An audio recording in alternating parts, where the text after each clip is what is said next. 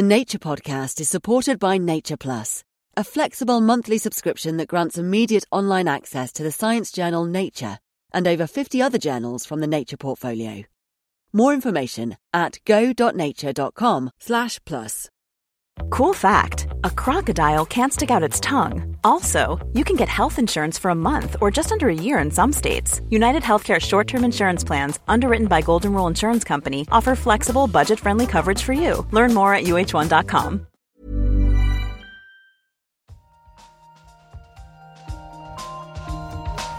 In an experiment. We don't know yet. Why is light so far? Like, it sounds so simple. They had no idea. But now the data speaks. I find this not only refreshing, but at some level astounding.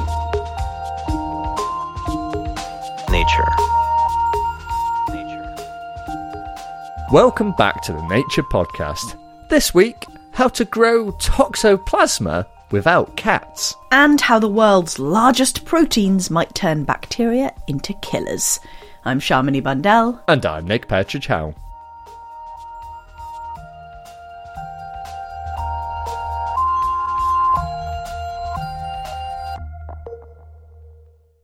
First up on the show this week, reporter Benjamin Thompson hears about a new way to culture a tricky-to-grow parasite in the lab.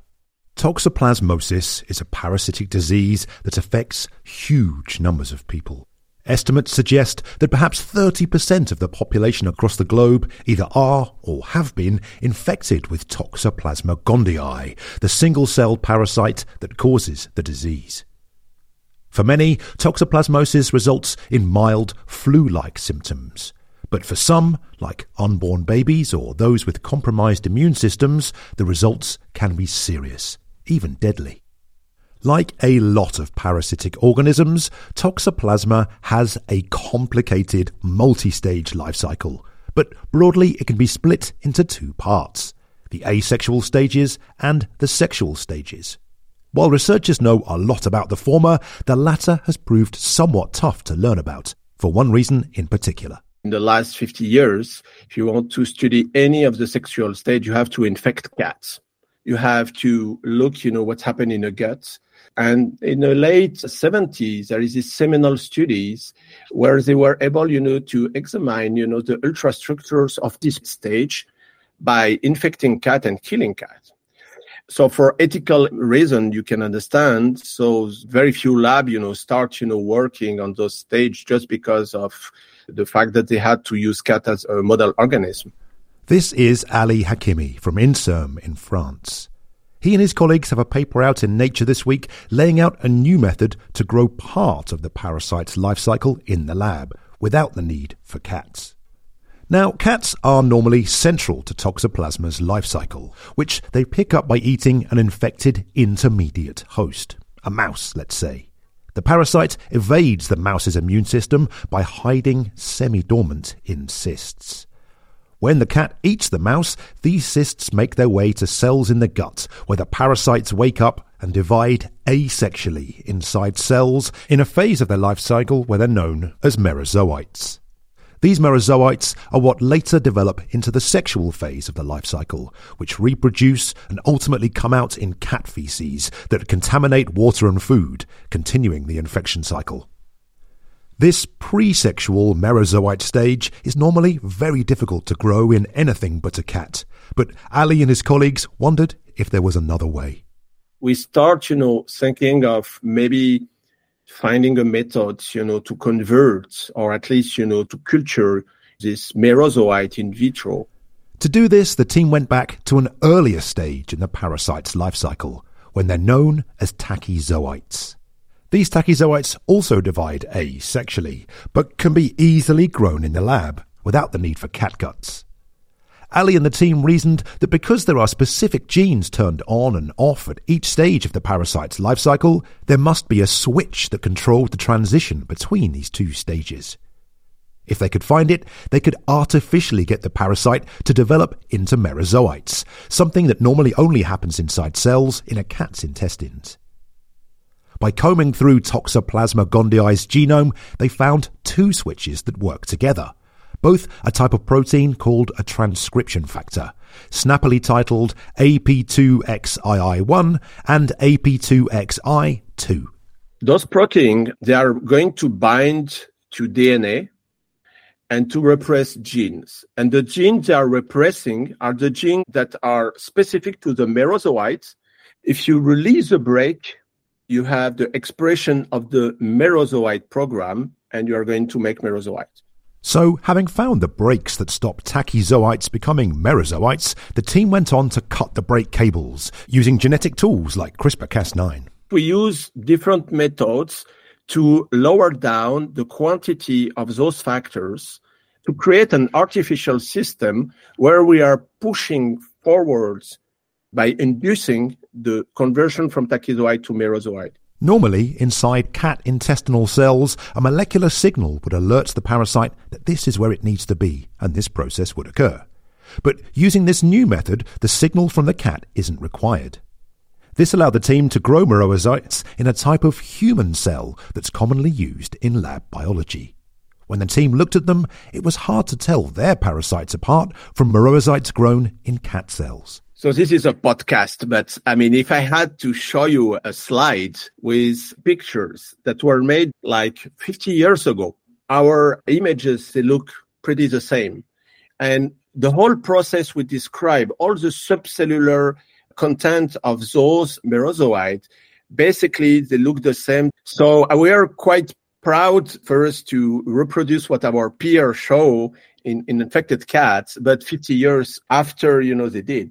And using, of course, again, this small trick instead of using cats to process, this differentiation.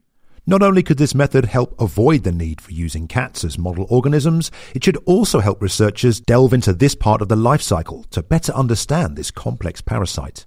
But this isn't the end of the story, because after Toxoplasma reaches the merozoite stage, it differentiates into gametes, male and female cells, which are the sexual reproduction stage of the parasite's life cycle. And working out how that transition happens is the next part of the puzzle. We are able just to grow the presexual stage, and then they stuck.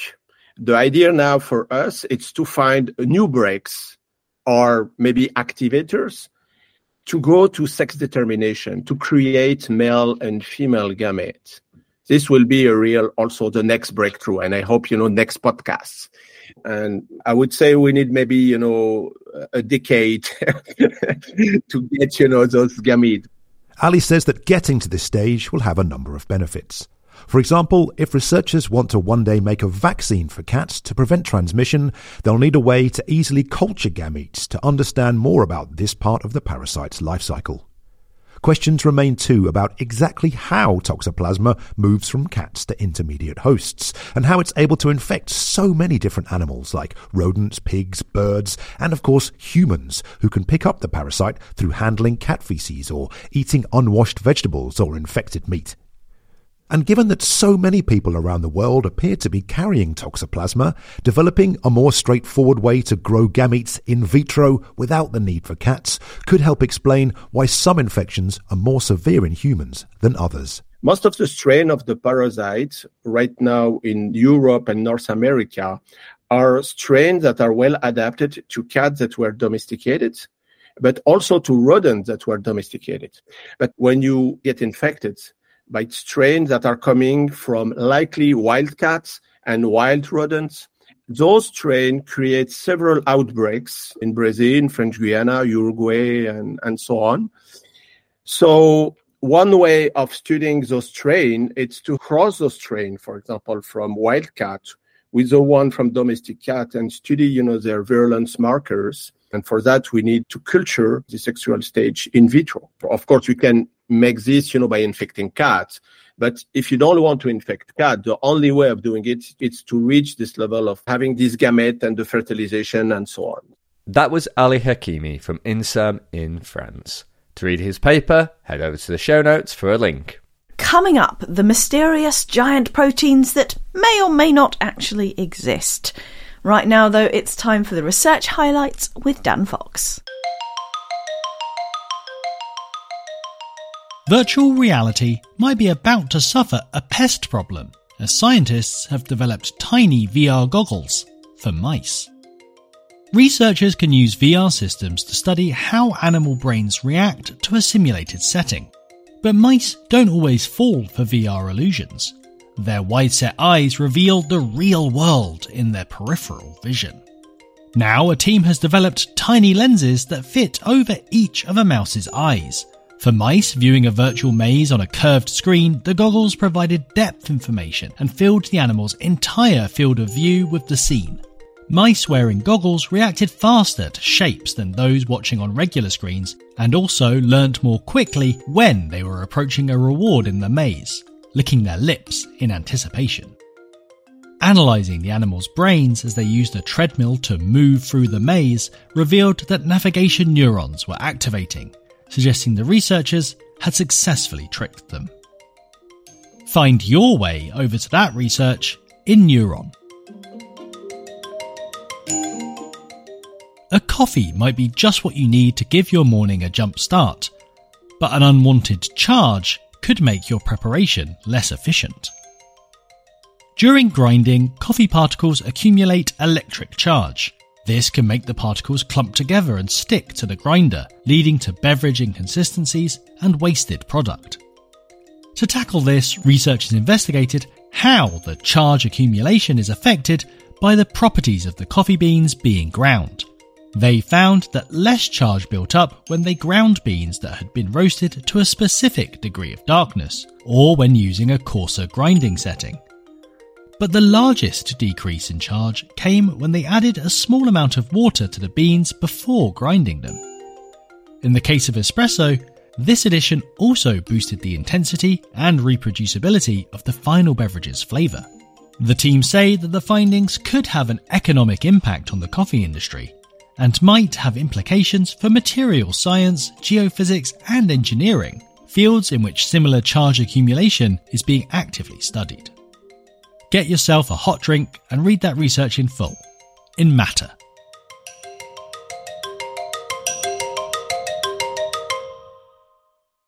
Finally, on the show, it's time for the briefing chat, where we discuss a couple of articles that have been highlighted in the Nature briefing. So, Nick, what have you been reading this week? Well, I've been reading a story in Nature this week about not one of our favourite topics, but maybe one of our very often talked about topics on the Nature podcast, which is sort of publish or perish. And in this particular case, some authors have kind of taken this to an extreme. Extreme publishing. Exactly. No, genuinely, exactly that. So this is a story about extremely productive authors. And so some of these really, really productive authors are producing, on average, a paper every 5 days. And that includes weekends, so just almost constant publication of papers. That seems like a lot of work to me.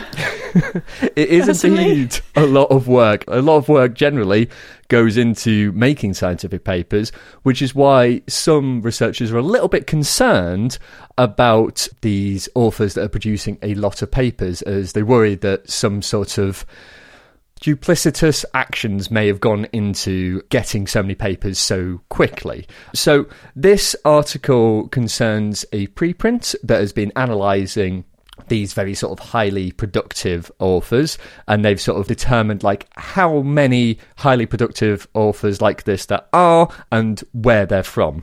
And so they found in 2016 there were around 387 authors around the world that were publishing like one paper every 5 days, publishing this really large amount.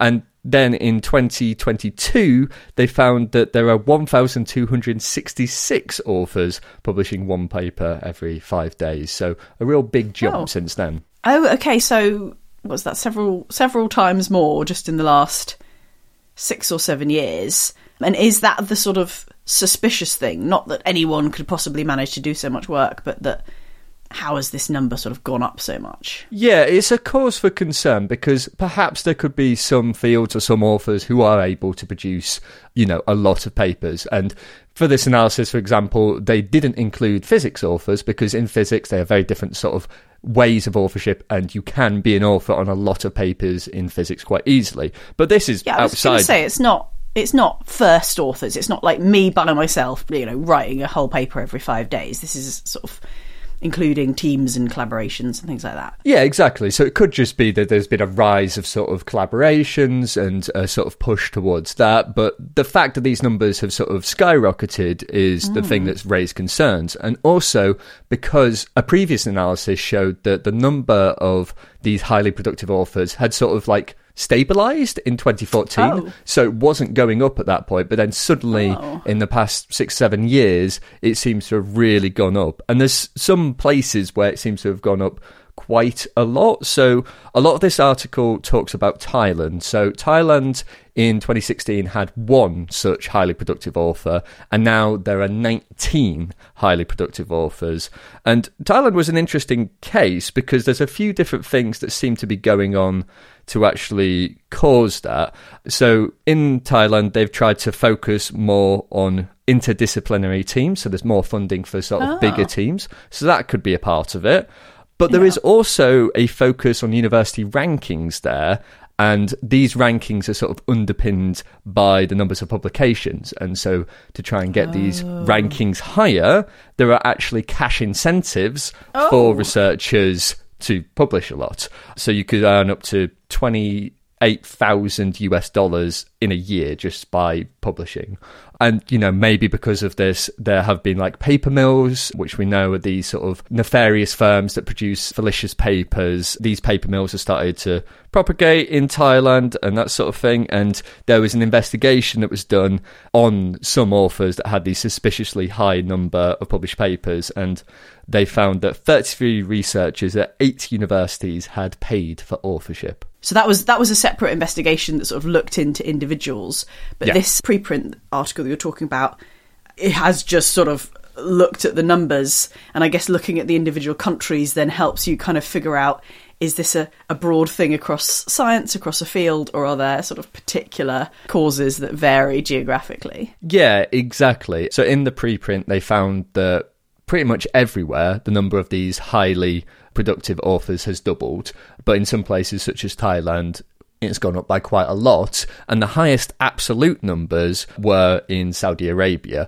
And the article doesn't exactly go into why that might be, but because of this sort of general increase in highly productive authors, one of the authors of the preprint said that they suspect that questionable research practices and fraud may underlie some of these quite extreme behaviours. And so are these researchers going to sort of dig into this any further? Is there more to sort of figure out about this sort of situation? Yeah, I mean, understanding why it is in some places that this is happening, or why this is happening more broadly across the world. Is it things that we talked about that are maybe just the way science is changing? More focus on interdisciplinary teams, bigger teams, more authors, that sort of thing. Or is it some of this more duplicitous sort of thing like paper mills and paying for authorships and that sort of thing? I mean, the same author that I quoted from before says that they think that we should focus more on the quality rather than the quantity of publications that scientists do. Publish or perish is a real phenomenon, and researchers are... their careers kind of depend on their publications, so perhaps moving towards quality would be better. Although I would caution that with saying that how exactly we determine the quality of a publication is also quite a tricky thing. So, yeah, I'm sure we'll be talking about this a lot more, though, in the future. No easy answers to that one. I'm going to tell you about my story now, which is also not really a simple answer, but we're going back to some basic science here.